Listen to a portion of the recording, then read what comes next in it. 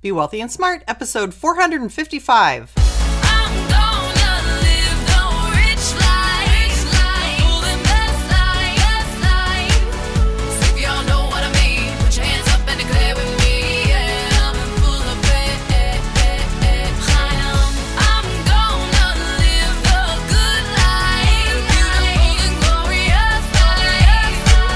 Step into a world of wealth and financial freedom without budgets, boredom, or bosses on Be Wealthy and Smart.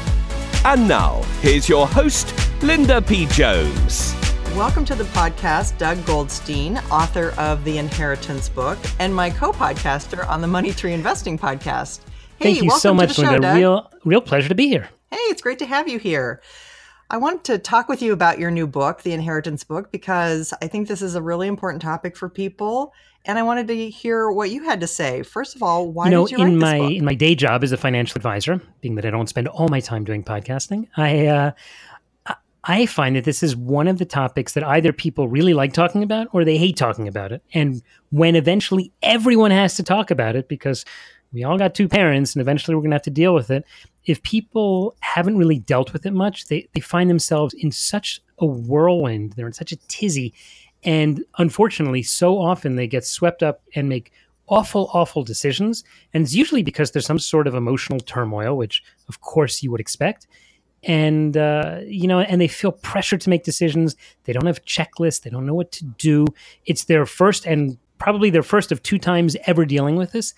And, because they don't have the experience, hopefully they end up on the doorstep of a financial advisor or a lawyer who really walks them through the process. But the reason I wrote the book was I said, I've spoken to so many people, literally through my, in my office and through my books and my podcasts and my newspaper articles. I think I probably reached tens or hundreds of thousands of people telling them what to do. And I just wanted to get it out there. So really in a simple way, people would, it happens. I don't even want to say, God forbid someone dies, because everyone's going to go. It's that and taxes. But I want the readers to say, okay, I remember Doug Goldstein wrote this book. Let me see what I have to do first. And they just get the checklist and get working. Oh, that's good. Making it easier for people. Aren't inheritances a good thing? Why is there an issue with inheritances? Well, is there a when people get a lot of money, that often ends up leading to a lot of problems. So, believe it or not, and in fact, I think I've heard you say this too, so I know you believe it, that when people win the lottery, they go bankrupt often within a couple of years. The vast majority of them do. And similar things happen when people get inheritances. They're so not used to having this amount of money that they begin to say, well, maybe I could buy a little bit of this or a little bit of that. And, I had a client who was they were middle-aged. They received over $2 million in an inheritance. We did a whole big financial plan, showed that they would have enough money for the rest of their life if they just, continued working and could retire early. And what they do, they took out $50,000 just to spend on a few things. And you think, so what's the big deal? It's not a big deal. The big deal was 3 months later when they took out another $50,000. And every 3 months they took out $50,000 and sometimes more. And the interesting thing is now these people are possibly not even going to be able to be my client anymore because they're not going to make our minimum. And it's because they didn't know how to handle the inheritance, and they absolutely didn't want to listen to some wisdom about, hey, take it easy and go slowly and save and invest and let compound interest be your friend. Yes, I think it's about 70% of people lose their lottery winnings within 5 years. So it is a real issue, and you kind of just described how that happens. It's funny how often I'll get a call from someone who says, yeah, my father passed away. So I'm so sorry. When? Thursday. I'm like, really? And you're calling me? Well, why are you calling me? Well, I saw you in the newspaper. That's not the time to be calling the financial advisor. That's the time to pretty much be doing nothing.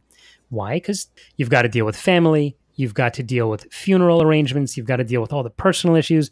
Let the money stuff go, sit on the sidelines for a while.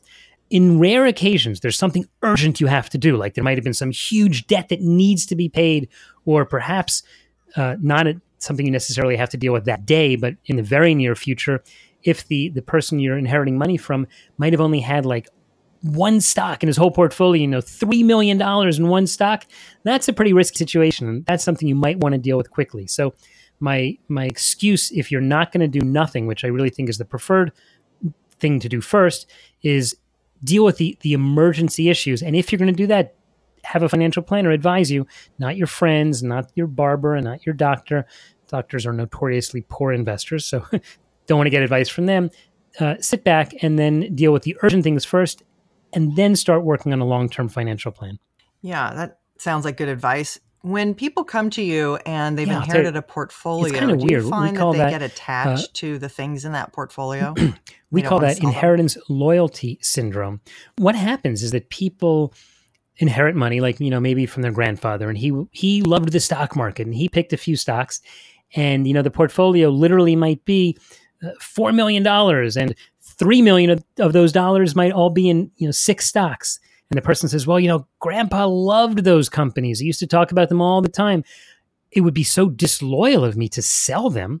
And the fact is, it's not disloyal at all, especially, for example, let's say you're the widow and you need to have the money in order to buy a ticket into a senior facility where you want to live. If you have all the money in just a few stocks and they crash, your dreams will be shattered. That is surely not what your husband had wanted, or not what your grandfather had wanted. He didn't necessarily say, I'm going to control these assets from the grave.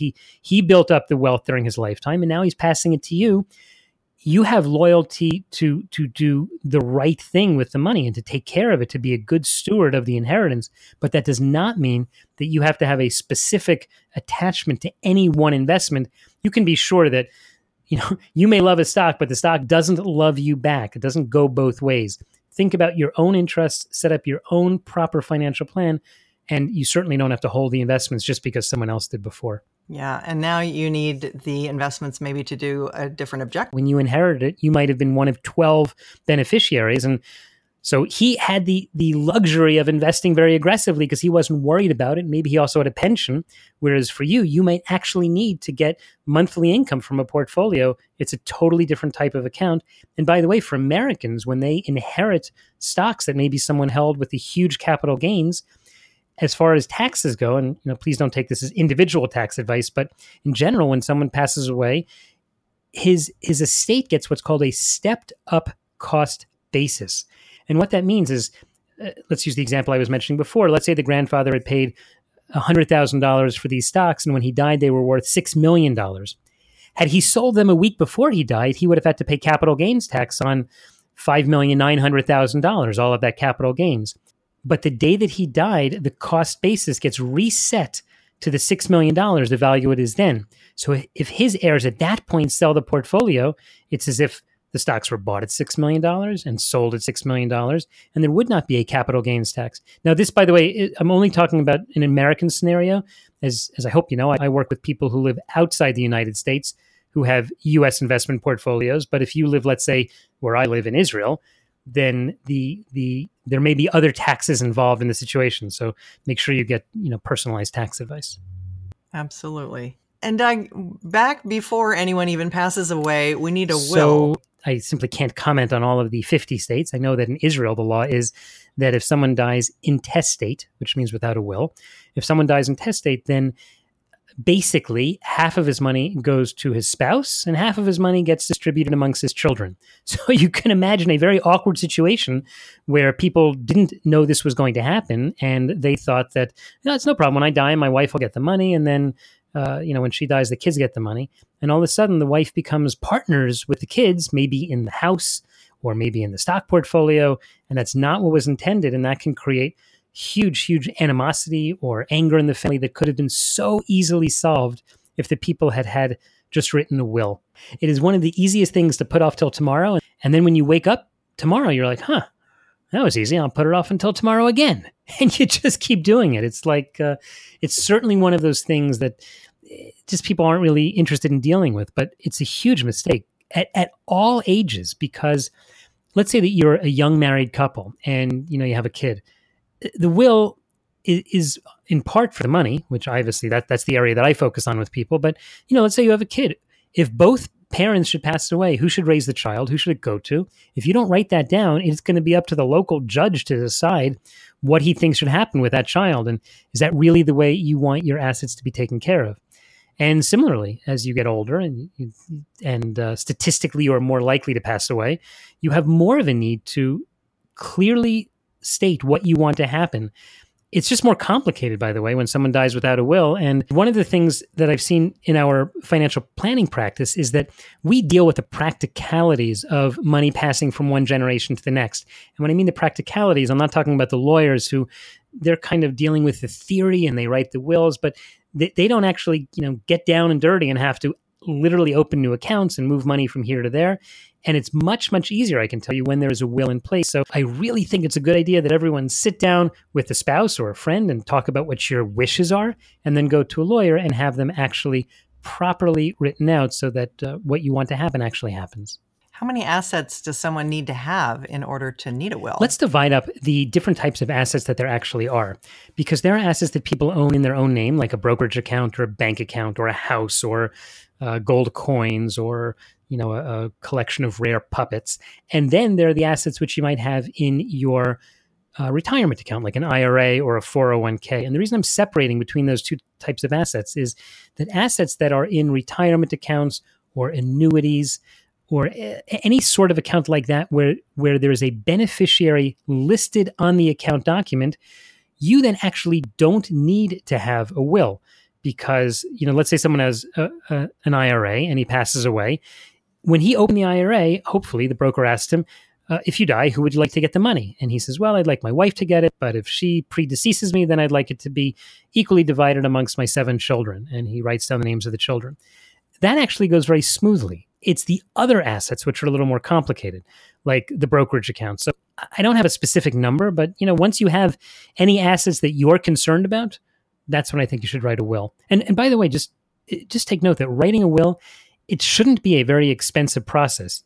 Literally, if you've thought about what you want to happen, sitting with the lawyer for an hour or two and he writes the will, if you have normal estate, I'm not talking about people with complex issues, but a normal estate, it really shouldn't be a very pricey endeavor. And so certainly I wouldn't not do it because you don't want to pay the legal fees. And if you have any questions or comments or concerns, I deal with people who live outside the United States who want to have U.S. investment accounts like IRA accounts or brokerage accounts.